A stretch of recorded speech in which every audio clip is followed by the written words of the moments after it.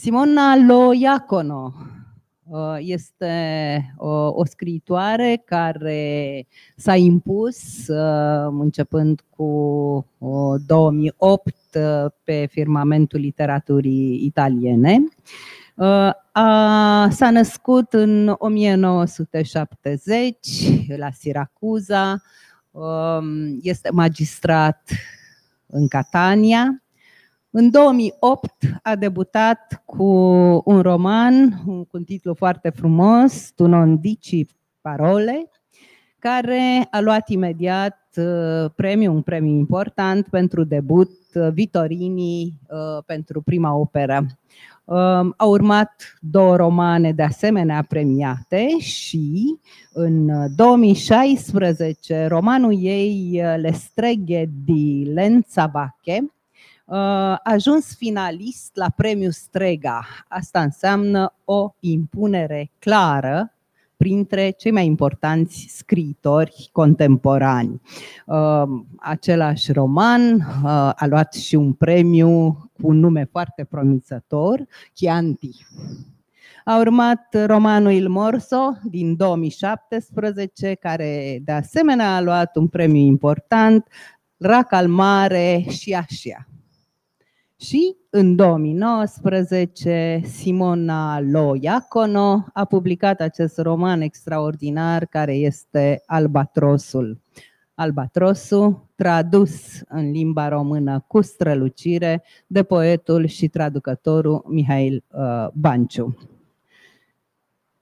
Despre Albatrosul s-a spus că, în primul rând, s-a impus prin stilul rafinat, prin stilul foarte elegant. S-a spus de asemenea că, la un moment dat, cititorul este atât de emoționat încât nu mai știe a cui e vocea. Este vocea scriitoarei Iacono sau este vocea lui Lampedusa? Permiteți-mi ca pentru început să îi dau cuvântul lui Angelo Mickiewicz, care sper să ne evoce fresca acelei aristocrații decadente, atât de bine prinse de Simona Loiacono în romanul ei și de asemenea cum se inserează copilăria lui Giuseppe Tomasi di Lampedusa în acest context. Angelo Mickiewicz. Bună ziua! Iată că editura Humanitas își reia renumitele lansări de carte într-o atmosferă care este de arșiță, de zăpușală, foarte potrivită de altfel cu atmosfera romanului scriitoare italiene, dar și a romanului lui Giuseppe Tomasi di Lampedusa și acestui teritoriu cu totul special pe care îl cuprinde între paginile cărții, și anume Sicilia. În primul rând, acest roman este un gest foarte puternic de repatriere a unui scriitor cu totul remarcabil lumii pe care a creat-o și deopotrivă lumii pe care a descris-o, pentru că între cele două se află într-o totală simbioză. În același timp, este vorba de un autor care devine personaj la câteva vârste diferite, în principal 2 sunt ipostaziate cu precădere, copilăria și o senectute care se îndreaptă grabnic spre moarte. Acest autor este autorul unui singur roman, mai precis, pe care n-a apucat să-l vadă. A ieșit la foarte scurt timp după moartea sa și a cucerit un public, nu numai publicul italian, ci și publicul european, publicul internațional. A devenit una dintre acele cărți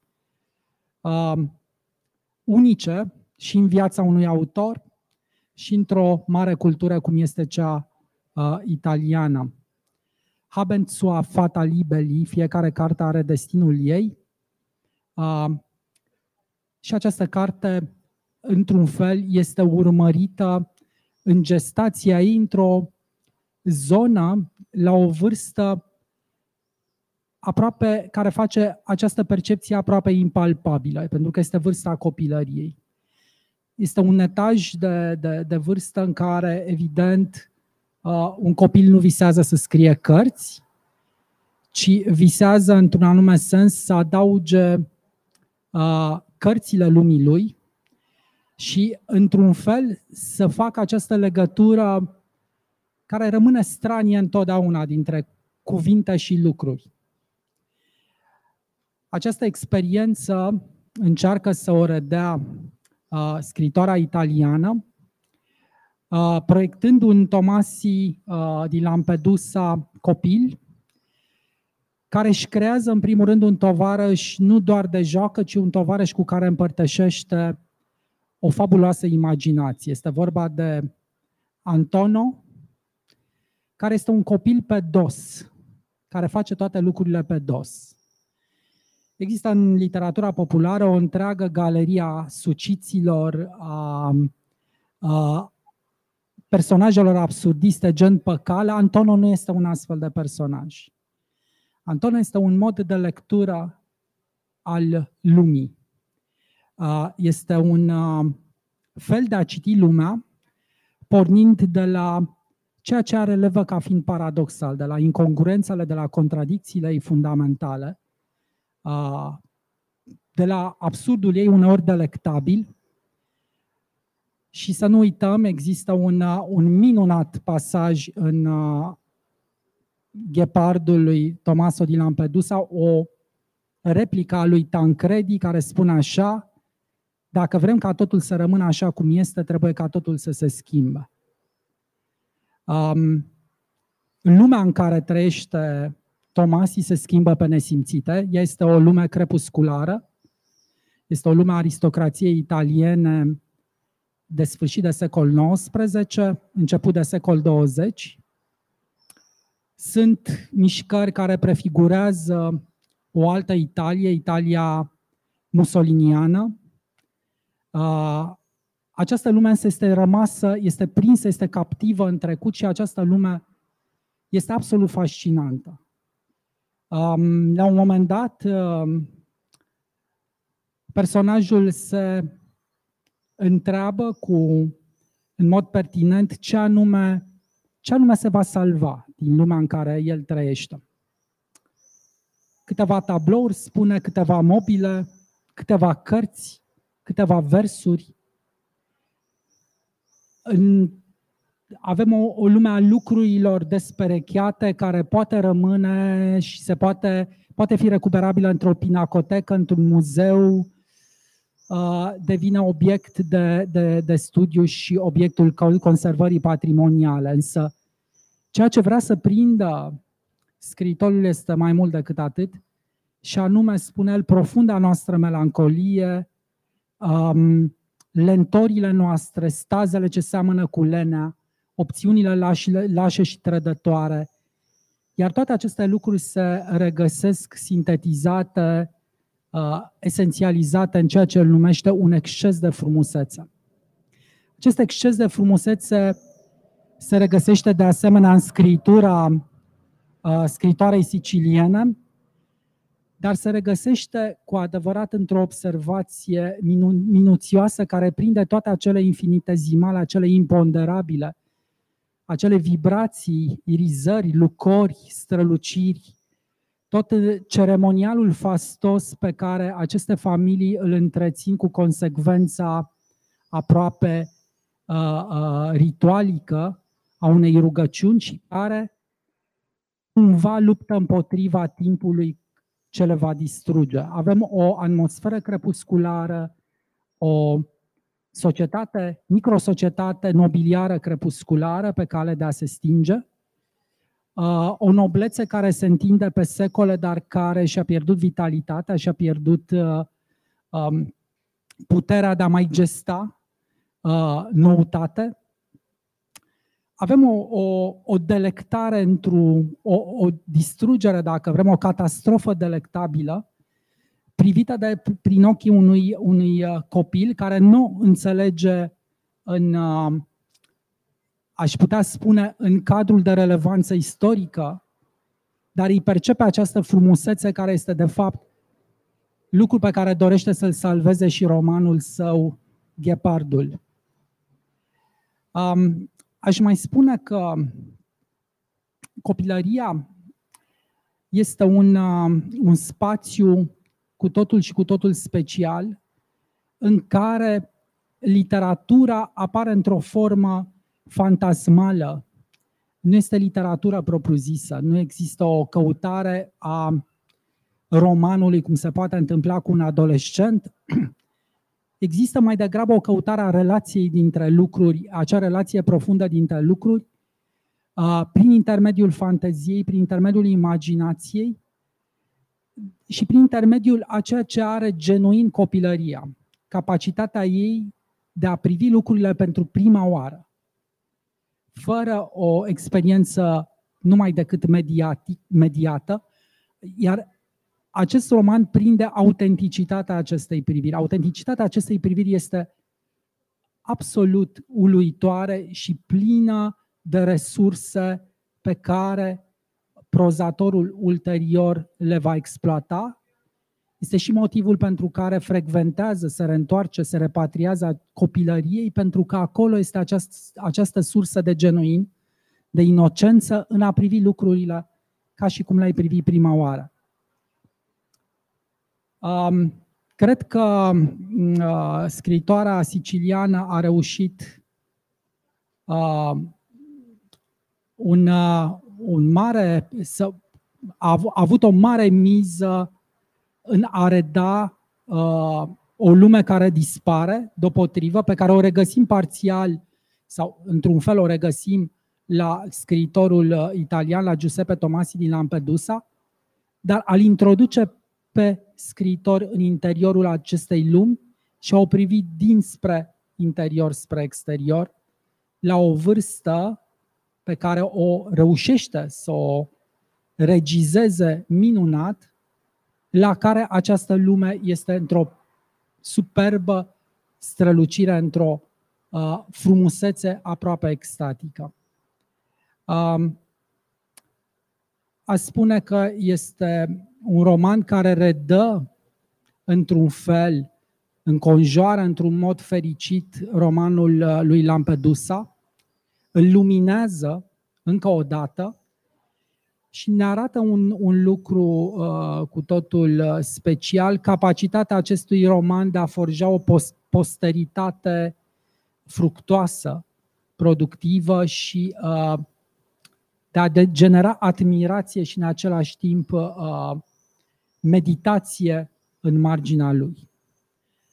Vă mulțumesc, atât am avut de spus. Dacă vom avea un dialog, poate voi reveni cu câteva completări. Chiar te-aș ruga. Ai vorbit despre această privire inocentă, care de fapt este redată în acest roman, dar care este și privirea lui Giuseppe Tomasi, duce de Parma, care spune chiar într-un citat din jurnalul lui veridic cât se poate, sau într-o scrisoare, că de fapt el a scris Ghepardul cu o privire copilărească. Și mi-aș permite să citez. Am conceput Ghepardul la sfârșitul vieții, însă l-am scris cum aș fi făcut-o în copilărie. Pe de altă parte, Don Fabrizio nu e visul unui adult, ci visul unui copil. Simona lo Iacono surprinde două etape din viața lui Giuseppe Tomasi di Lampedusa, și anume care sunt într-un contrapunct continuu, și anume perioada copilăriei din 1903, așa se începe cartea, când apare și acel personaj răsucit despre care cred că se va vorbi în seara aceasta mai mult, Antono, până în 1957 la clinica Villa Angela, unde Giuseppe Tomasi este internat cu un carcinom la plămânul drept și face cobaltoterapie și scrie ultimele pagini din Ghepardu și scrie ultimele scrisori. Sunt două planuri care se intersectează continuu și la un moment dat chiar se contopesc. Despre ele, poate, ne va nuanța în continuare criticul literar Dana Pârvan. Bună seara, vă spun și eu, bucuroasă că ne aflăm din nou împreună aici, recâștigând ceea ce nu de mult numeam o normalitate. A fost o surpriză foarte plăcută acest roman al Simonei Loiacono, pe de o parte pentru că a reușit să deschidă niște uși către existența altfel impenetrabilă a unuia dintre cei mai misterioși scriitori ai vremii sale. Nu se știau foarte multe lucruri despre Lampedusa, despre viața sa intimă, despre existența sa personală, scriitorul având grijă să rămână departe de ochii publicului. Cu o muncă de cercetare temeinică, scriitoarea a reușit să nu doar să deschidă uși, ci să ne surprindă prin această biografie romanțată, care este de fapt mult mai mult decât o biografie romanțată. Este o carte prin care scriitoarea a pătruns în sufletul scriitorului, înfățișându-l cu multă căldură, dar și cu multă inteligență, așa cum s-a spus, inteligența mai ales dovedindu-se în îmbinarea a două planuri. Prima parte a romanului, într-adevăr, începe în 1957, când adultul bolnav, aflat într-o clinică din Roma, primește din partea soției un jurnal în care este îndemnat să scrie despre perioada fericită a vieții sale. Bineînțeles, este o reîntoarcere la copilărie. Cele două planuri, fluxul amintirilor și trăirile adultului, îmbinându-se minunat în paginile acestui roman.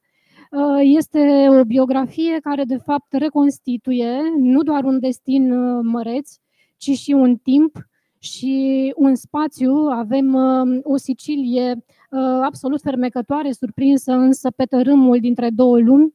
Avem o viață care se scurge și peste toate aceste efemerități, peste toate aceste treceri ale timpului, avem puterea cuvintelor, pentru că romanul Albatrosul este și un roman despre literatură, despre puterea scrisului. Încă de la început, scriitorul, simțind cu ajutorul prietenului său imaginar, bineînțeles, că orice cuvânt, scrisul în sine, literatura, este o luptă împotriva nu doar a durerii, ci o luptă împotriva morții. Mereu sunt îmbinate aceste perspective aflate cumva la extreme și mereu este adusă în discuție legătura dintre viață și moarte. Romanul Albatrosul dovedindu-se și un roman al circularităților. Circularitatea viață-moarte, copilărie-maturitate, și aici aș aminti că scriitoarea pleacă de la o idee cât se poate de clară în scrierea acestui roman. Ideea că destinul unui adult se poate regăsi de fapt în visele unui copil. Reluând ideea circularităților, aș continua să enumăr aceste circularități, deci circularitatea copilărie, maturitate, viață, moarte sau moartea privită ca eternitate, vis, realitate, fantezie, realitate. Și toate acestea se materializează în roman cu ajutorul unui prieten imaginar, acest personaj Anapoda, care de fapt dă și titlul romanului. A fost surprinzător acest titlu al romanului, pentru că de la Ghepardul la Albatrosul este o distanță provocatoare. Pentru cei care vor citi romanul, voi spune doar, invitând astfel la o lectură, fără să deconspir până la urmă tot ceea ce reprezintă Albatrosul, că Albatrosul din poezia lui Baudelaire trece în acest roman ca simbol al devotamentului, al loialității, care se pare că îi oferă scriitorului mai multă putere, acum aflat trăindu-și boala cumva în anii dinaintea morții. Autoarea a îmbinat cu foarte multă inteligență și subtilitate cele două planuri, oferindu-ne și foarte multe pagini de poezie prin acest personaj Antono sau Albatrosul, care îi oferă scriitorului nostru un mare ajutor, acela de a privi realitatea prin alți ochi, posibilitatea de a vedea în lumea văzută și altceva. E o altă cheie către adevăr și către frumusețea vieții, către frumusețea literaturii. Această lume pe dos, făcându-l pe autor să privească și trecutul și prezentul cu alții ochi și mai ales să înțeleagă mult mai bine puterea cuvintelor. Despre această putere a cuvintelor aș încerca să vă citesc un scurt fragment din roman. Sunt foarte multe citate care ar putea aici să ne ajute să înțelegem viziunea autorului asupra scrisului, asupra literaturii. Mă voi mulțumi cu un citat care mie mi se pare semnificativ. Dar despre frumusețea cuvintelor, Antono știa tot. Despre cea vizibilă și despre cea invizibilă, despre căldura pe care o producea exact ca un foc în mijlocul sternului. Cuvintele, spunea, rezistau chiar și fără să le citești. Mi-am amintit de acest lucru mulți ani mai târziu, în timpul războiului, după ce privisem îndelung ruinele casei din Palermo, complet distrusă de bombardamente. Printre dărâmături, precum și în mijlocul sternului, era așa cum spusese Antono. Numele dat lucrurilor supraviețuia. Da, cuvintele au puterea de a face ca o lume să reziste prin denumirile pe care ele le dau. Este o lume care se descompune, o lume care trece, dacă nu datorită sau din cauza timpului, prinsă în tăvălugul unor războaie în care este prins și autorul, scriitorul și astfel viața lui se schimbă dramatic.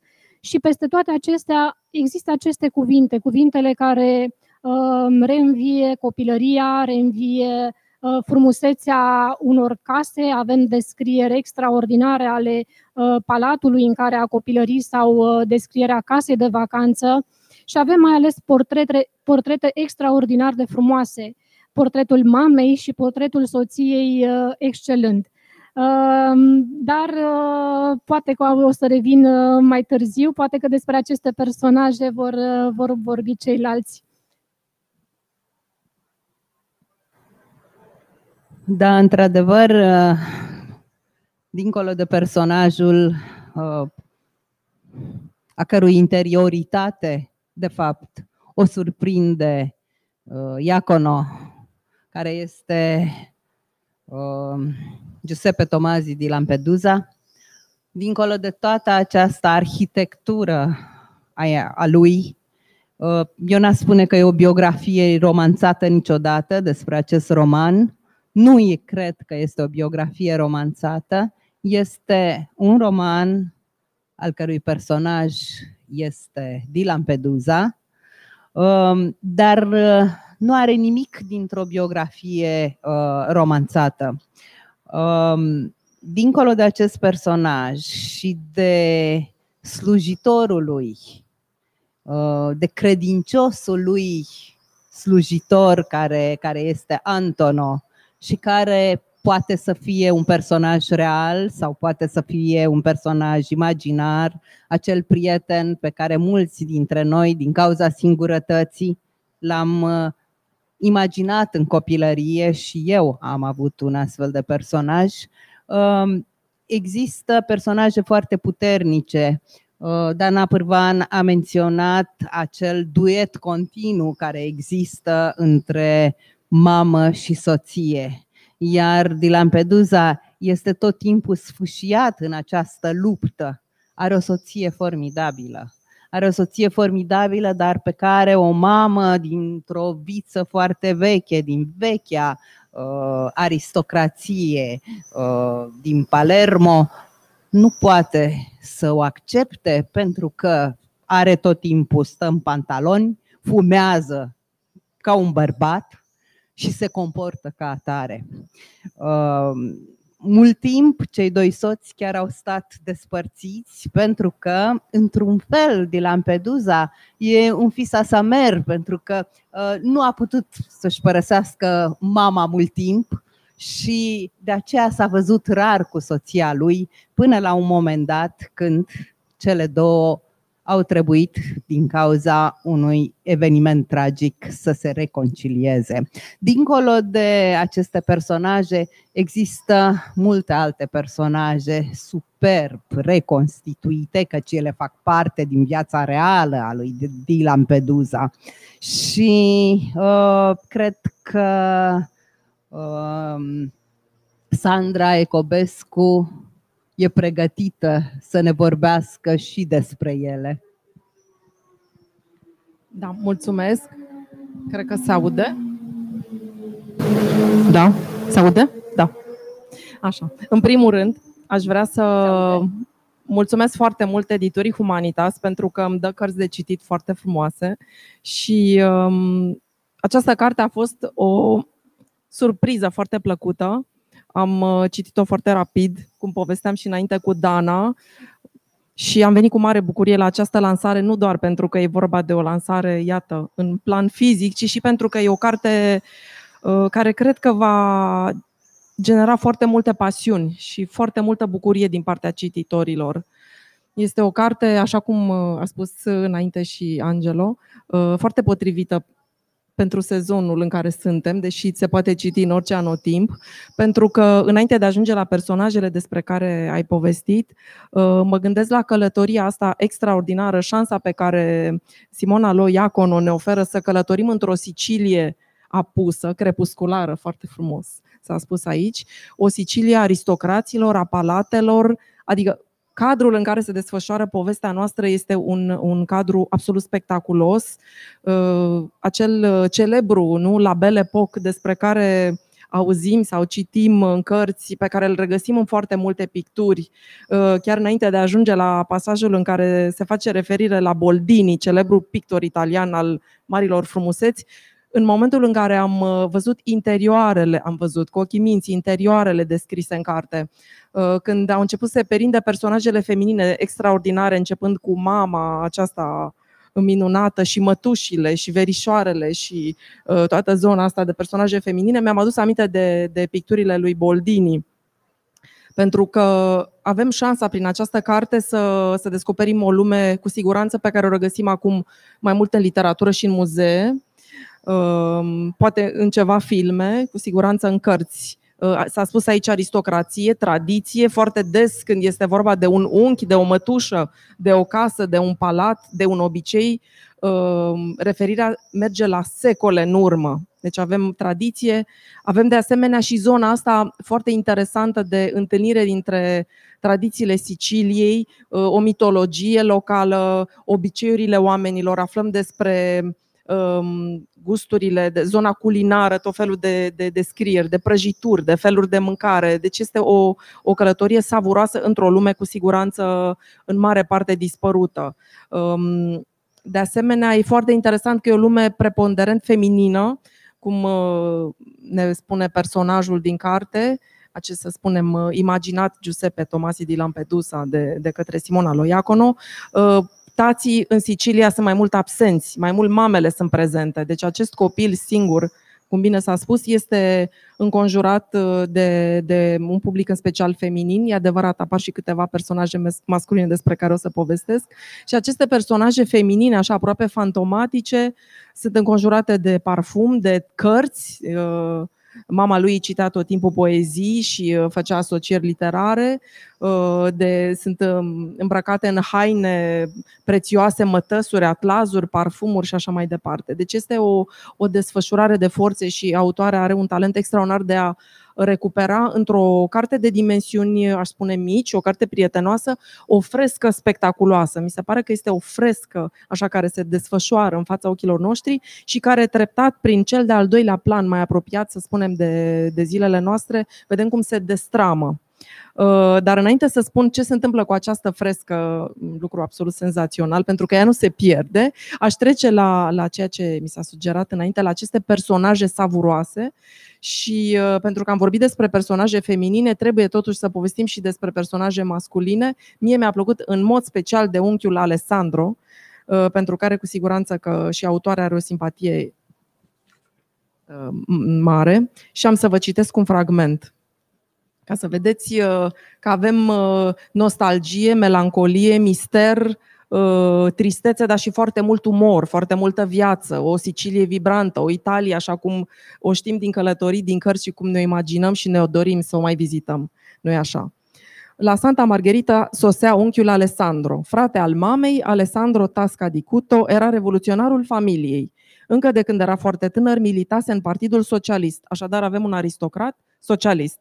Iată, un contrast foarte interesant. Principele roșu îi spuneau. Finanțase revista Lisola, a lui Napoleone Corlajani, fondase ziarul Gibus, fusese arestat pentru ideile sale politice, eliberat, îl acuzase pe senatorul Paterno de a fi condus o administrație puțin corectă în calitate de primar al orașului Palermo și așa mai departe, dar ce e foarte interesant, acest unchi Alessandro te făcea să visezi, ne spune copilul din poveste. Era insolent, inovator, generos. Era mână spartă. Pasiunea sa politică îl determina să finanțeze jurnale ireverențioase, să susțină candidaturi perdante, să distribuie pâine și făină prin cartierele abandonate din Palermo. Se ridica împotriva nedreptăților sociale, însă cheltuia fără socoteală pentru haine și călătorii. Îi ajuta pe țărani, dar miza sume amețitoare pe cursele de cai. Îi iubea pe cei sărmani, însă și viața confortabilă.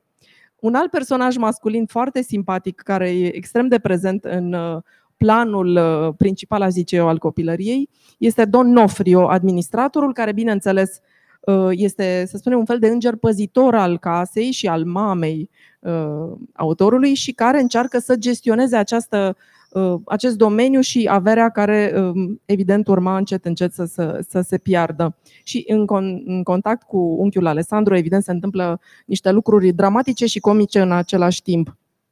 Așadar, Don Nofrio, administratorul, cumva îngrozit de venirea acestui unchi care strică liniștea palatului, îi spune: principe, e datoria mea să vă spun că mama dumneavoastră, principesa Giovanna, v-a lăsat palatul de pe bulevardul Vittorio Emanuele de Palermo, moșiniile Agvila, Carcara și Ficarații, Palato Cuto și așa mai departe. Deci principalul moștenitor era acest unchi Alessandro, care era un mare cheltuitor, și Don Nofrio încerca să-l responsabilizeze. V-am dat doar un mic... Și îi spune câte briliante mobile, obiecte de artă în palatele din Santa Margherita, Bagheria, Venaria, bunuri evaluate la 2.379.561 de lire. Însă dumneavoastră, principe Alessandro, dumneavoastră vi le irosiți. Sunt multe momente de acest gen foarte teatrale și foarte comice și foarte triste în același timp. Mi se pare o calitate extraordinară a autoarei să surprindă tragico-comedia din acest context a unei lumi pe cale să dispară. În afară de aceste personaje masculine despre care v-am povestit, evident, s-a spus aici, apare și imaginea soției, un psiholog, o femeie nonconformistă, modernă, nu? Care ține de începutul de secol 20, psiholog, nu-i așa? Apoi avem mătuși, multe mătuși care apar, e o scenă foarte interesantă spre finalul cărții cu o piesă de teatru care se joacă și nu am să vă dezvălui, dar e foarte interesantă apariția acestui moment în care teatrul cumva zdruncină realitatea și acest copil care asistă la scena de teatru, la piesa de teatru, se gândește unde este adevărul, în realitate sau în artă. Cumva pentru el răspunsul este că arta aduce mai mult adevăr și poate spune niște lucruri pe care oamenii mari nu îi le dezvăluiau, pentru că, așa cum s-a spus în carte, în planul din trecut, avem de-a face cu perspectiva unui copil căruia îi se ascund foarte multe lucruri în aceste case, în aceste palate, în spatele ușilor. Alt personaj foarte interesant, care ține mai mult, să spunem, de magia și de mitologia unei Sicilii, care nu ține neapărat de aristocrație, ci mai mult de tradiții locale, de folclor, este femeia din afară. Apare o așa numită actriță, apar actorii ambulanți care erau lăsați pe perioada verii să se așeze pe domeniul familiei și apare acest personaj foarte interesant, jumate real, jumate magic sau imaginar, care este și muză și vrăjitoare și zână, care este urmărită. Probabil că acest copil este îndrăgostit de această femeie din afară, care nu seamănă cu femeile din casă, nu? Cu mama, cu mătușile. Este o femeie liberă și până la urmă o actriță și cea care cred eu că generează la un moment dat un fel de revelație, dar nu voi spune tot din carte. Mi se pare de asemenea foarte, foarte, foarte interesant, cum s-a spus și înainte, personajul Antono, pe care o să vă las să-l descoperiți singur. El este cel care cumva ne ține mereu în priză, nu știm cine este, apare, dispare, așa cum s-a spus, pare a fi un copil, pare a fi uneori este un albatros, la un dat apar și niște aripi, spre final se vorbește și despre un înger păzitor, cred că poate fi un alter ego, evident, al copilului Giuseppe din carte, dar fiecare dintre noi putem să vedem în Antono ceea ce credem, pentru că e o scritură și un roman foarte generos care nu ne închide perspectivele, ci dimpotrivă, așa cum copilul din planul din trecut descoperă lumi, descoperă încăperi, descoperă întâlniri între mama lui și această femeie din afară și această actriță ascunzându-se sub un pat, așa și noi la rândul nostru, navigând în acest roman extrem de savuros și extrem de ofertant, descoperim foarte multe interpretări și nu aflăm lucruri doar despre Sicilia de altă dată sau despre un timp mai apropiat, despre ce s-a întâmplat în Italia în secolul 20, pentru că sunt mențiuni și la primul război și la al doilea și la schimbările foarte dramatice din societate, ci și aș spune că este un roman oglindă care stă întors spre noi, astfel încât fiecare dintre noi, citindu-l și parcurgând aceste pagini extrem de savuroase, să se gândească la propria copilărie, la propriul mod de a se raporta cu viața, cu maturitatea, cu suferința, cu moartea. Pentru că, din perspectiva mea, acest roman, în primul rând, este despre artă, despre scris, despre cuvânt, cum a spus și Dana aici, arta ca formă de salvare. Am spus înainte despre o tapiserie care pare că se destramă sub ochii noștri, dar această tapiserie nu se pierde, pentru că nu e așa. Lampedusa a scris acest roman extraordinar, Ghepardul, pe care de-abia aștept să-l citesc. Cu această ocazie am descoperit spre rușinea mea, nu am citit Ghepardul, dar am de gând să citesc Ghepardul.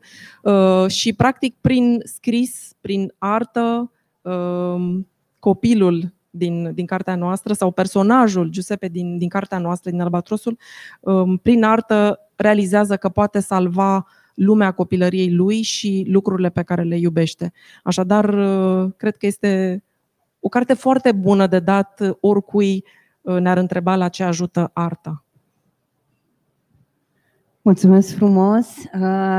După ce îi dau cuvântul celui care ne-a transpus în românește acest roman, o să vă rog să vă gândiți fiecare pe scurt ce ați fi vrut să spuneți și n-ați reușit să spuneți până acum. Mihail Banciu a tradus cu multă poftă acest roman. E romanul pe care l-am citit ca și cum ar fi fost scris în limba română. Felicitări! E acel nerv al autoarei, vocea ei care devine vocea lui Lampedusa, e transpusă excelent în limba română și nu am găsit greșeli în această carte. Am găsit poate 2 greșeli simple de corectură. În rest, mă bucur foarte mult să spun că, iată, avem o carte nu numai foarte bine tradusă, dar și o carte redactată foarte atent și corectată tot la fel de bine. Traducătorul a acompaniat textul cu note pertinente.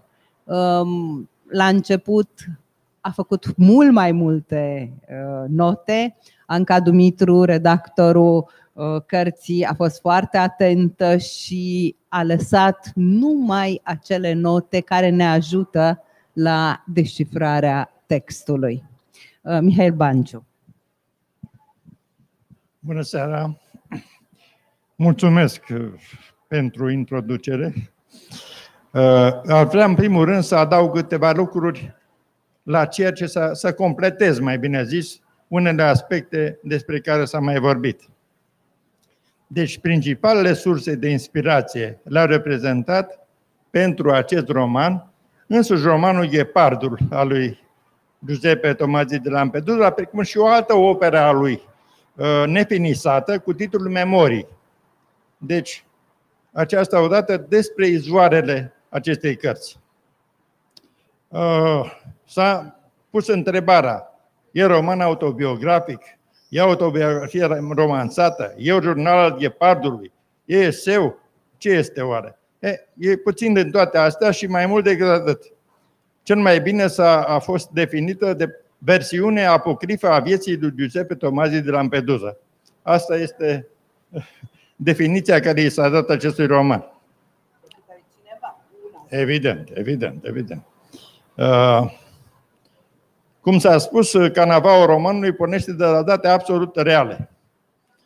Bolnav de tumoare, în fază terminală, internat la Roma, eroul identificat de Lampedusa scrie între 13 iunie, de sfârșitul lunii iunie 1957 și 18 iulie, într-un caiet dăruit de soția ta, Lisi, care este un cunoscut psihanalist, fostă elev al lui Freud, un jurnal în care își rememorează pe două planuri paralele distincte propria existență. Pe de o parte, cea mai mare parte, copilăria, iar pe de altă parte, principalele momente ale vieții de adult. În fascinanta lume a copilăriei întâlnim un personaj despre care s-a vorbit, definitoriu, care dă de altfel chiar titlul cărții. Este Antono, tovarășul imaginar al eroului, albatrosul, dublul care sărășluiește în fiecare dintre noi, puer divinus ce reprezintă copilăria fericită, ferită de dureri, fantastică, partea îngerească creatoare a sufletului. Micul Antono, afirmă Simona Loiacono, este cel care în final va fi responsabil de vocația literară lui Tomasi, pentru că ajutându-se să privească realitatea dintr-un alt punct de vedere, îi conferă capacitatea de a privi lucrurile pornind de la contrariul lor, depășind aparențele. Aceasta este poezia, să vezi în ordinar extraordinarul, în urât frumosul, în cotidian excepția. În legătură cu scrisul și condiția scriitorului, aș avea mai multe lucruri de spus, dar mă opresc la două definiții memorabile. Scriu nu numai pentru a nu mă rătăci, ci și pentru a mă vindeca. Am ajuns până aici încărcat de semne, de răni proaspete pe care cu greu mi le înving. Îmi spun că povestindu-mi copilăria, nu voi scrie ca un bărbat, ci precum mama, care întotdeauna aș vrea să fie scrisul. Un trup de sfântă în stare să te acopere și să te apere. Un teritoriu nesfârșit între două lumi gemene, cea a durerii și cea a iubirii. Și alt citat, totul mi se părea limpede. Exista un răspuns împotriva morții și era poezia. Exista un remediu pentru timp și era scrisul. Cartea, așa cum s-a spus, se constituie și într-o frescă, un adevărat tablou de gen al Siciliei, cu descriere remarcabilă, cu peisaje, tradiții și chiar bucătărie insulară. Totul însă zugrăvit a la manier de Lampedusa. Pornind de la datele realității, vreau să spun că de obicei se apreciază cam 50% din datele puse de Simona Loiacono în romanele ei provin de realitate, adică sunt reale, așa, ea o umple această schemă cu carne, cu tușe de culoare, cu viață. Și nu mai văd în ce roman s-a întâmplat asta. Pe parcursul cărții pot fi urmărite mai multe fire narrative, de la realitatea Siciliei din perioada Belle Époque și de la vicisitudinile războiului trăite de erou în prima persoană, până la considerațiile privind terapeutica scrisului și salvarea prin scris și de la varietatea garderobei la cea a bucătăriei siciliene, foarte prezente, toate prezentate într-o frumoasă limbă și totodată urmând o meticuloasă expunere, dovadă încă o dată calității de magistrat a autoarei. Așa. O inspirată comentatoare a Albatrosului, Giancarla Paladini, afirmă că aceasta este o carte nu numai frumoasă, ci fermecată. Vraja constă în a-l convinge pe cititor că personajul ce vorbește la persoana întâi este într-adevăr Tomasi de Lampedusa, el nu autoarea, și că protagonistul este chiar el, principele. Cam atâta completările modeste pe care am avut să le fac. Referindu-mă la traducere, pot să spun că am muncit cu plăcere și bucurie la transpunerea românește a acestei mici perle, îmi permit să spun, a literaturii contemporane italiene. Dificultăților, mai bine zis provocările, traducerea au fost de această dată legate de utilizarea frecventă în conversație și chiar în descriere a dialectului sicilian, de numeroase trimiteri la ritualuri, mituri și obiceiuri prezente în substratul popular al insulei. Unul pentru toate, s-a amintit femeia din afară, care nu s-ar fi putut da echivalentul de străină ori venetică, fără a deturna sensul original. Desele referit la bucătăria locală, cu feluri de mâncare îndeosebi deserturi, proprii bucătăriei siciliene, inexistentă în alte culturi și altele. Însă, cum aminteam, plăcerea și bucuria m-au ajutat să depășesc toate aceste provocări. Poate că fiecare avem o amintire anume din anul pandemiei. Pe mine, pandemia m-a surprins purtându-l pe malul românesc pe micul Giuseppe Antono ca un veritabil antonofor. În încheiere, aș dori să le mulțumesc tuturor celor care au făcut posibilă apariția acestei cărți la prestigioasa editură Humanitas. Distinței poete Denisa Cumănescu, coordonatoarea colecției Raftul Denisei, doamnelor Anca Dumitru, redactor cărții, și Angela Rotaru, autoarea copertei, celorlalți colegi din compartimente tehnoredactare, corectură și tipografie. Am fost totodată bucuros să constat, din scurta perioadă scursă de la apariția cărții, la jumătatea lunii mai, interesul și ecoul pe care l-a cunoscut Albatrosul printre criticii și specialiștii din domeniu, de la Radu Parastivescu la Simona Preda, autoarea unui incitant de interviu cu autoarea, la distințele profesoare Maria Nătuban și Nicoleta Munteanu. Tuturor omagiu și recunoștința mea. Vă mulțumesc dumneavoastră și mai ales celor de acasă pentru atenție. Și având în vedere meciul de astăzi, forța Italia! Mulțumesc, Mihai Banciu. Aș adăuga ceva, dacă îmi permiți. Personajul Antono, el vorbește tot timpul în original, vorbește în dialectul sicilian. Nu se putea găsi o echivalență în limba română și atunci, bineînțeles, că a fost traducerea în limba română conservatoare, ca să spun așa, și de fiecare dată traducătorul a menționat în notă că această frază este în dialect sicilian.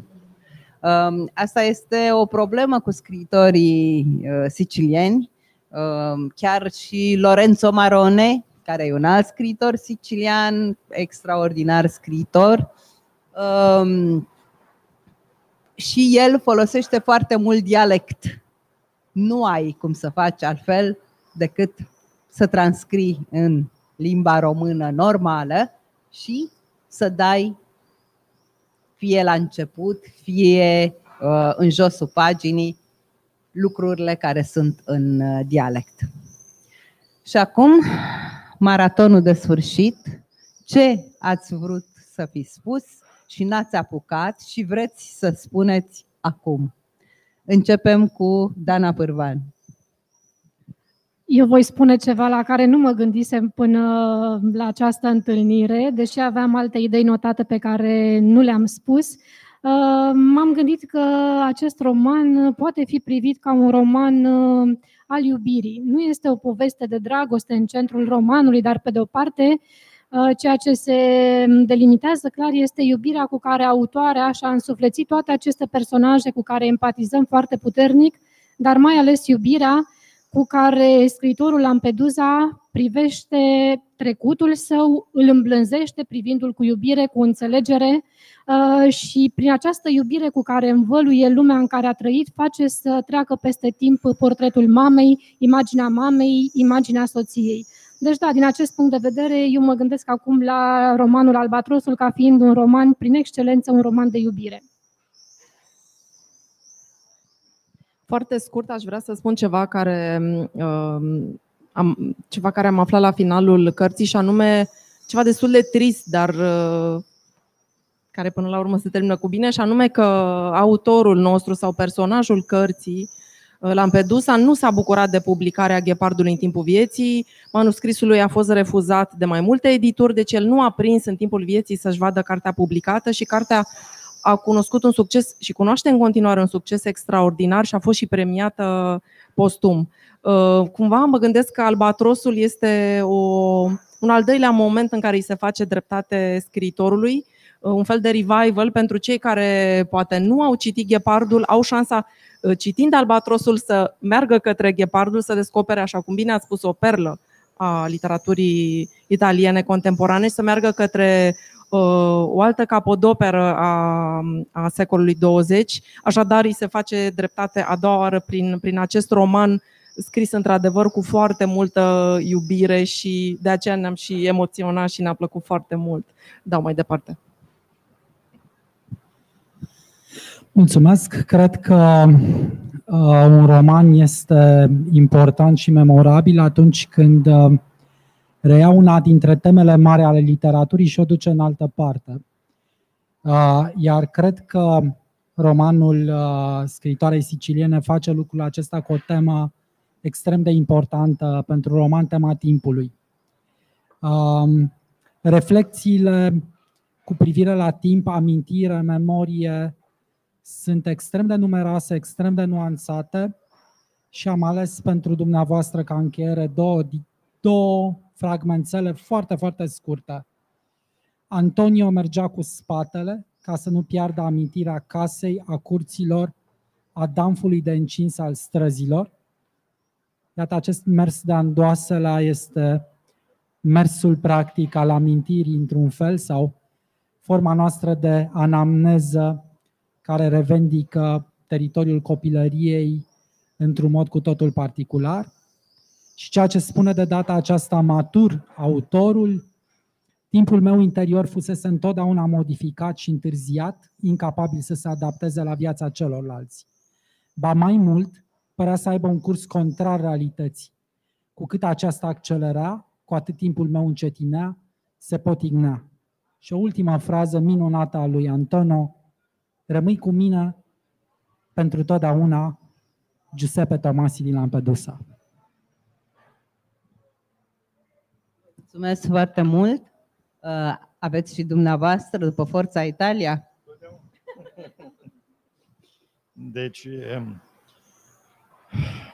autoarea a ținut foarte mult la personajul Albatrosului.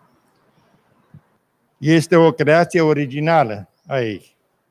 Așa după cum cel al Prințișorului nu e nici cel mai puțin realizat decât cel al lui Don Fabrizio din Ghepardul. Deci, realizarea acestor personaje e un lucru cu totul deosebit.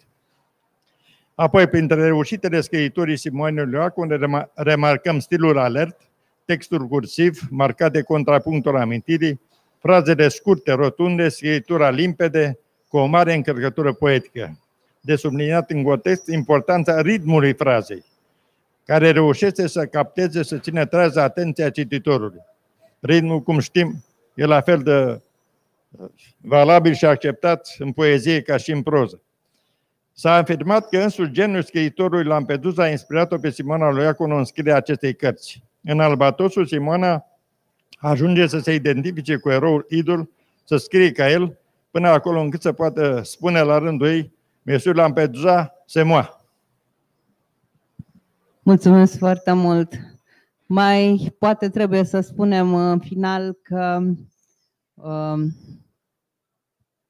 Di Lampedusa a primit refuzul marii edituri Einaudi a lui Vitorini, care era directorul editurii, cu 5 zile înainte de a muri.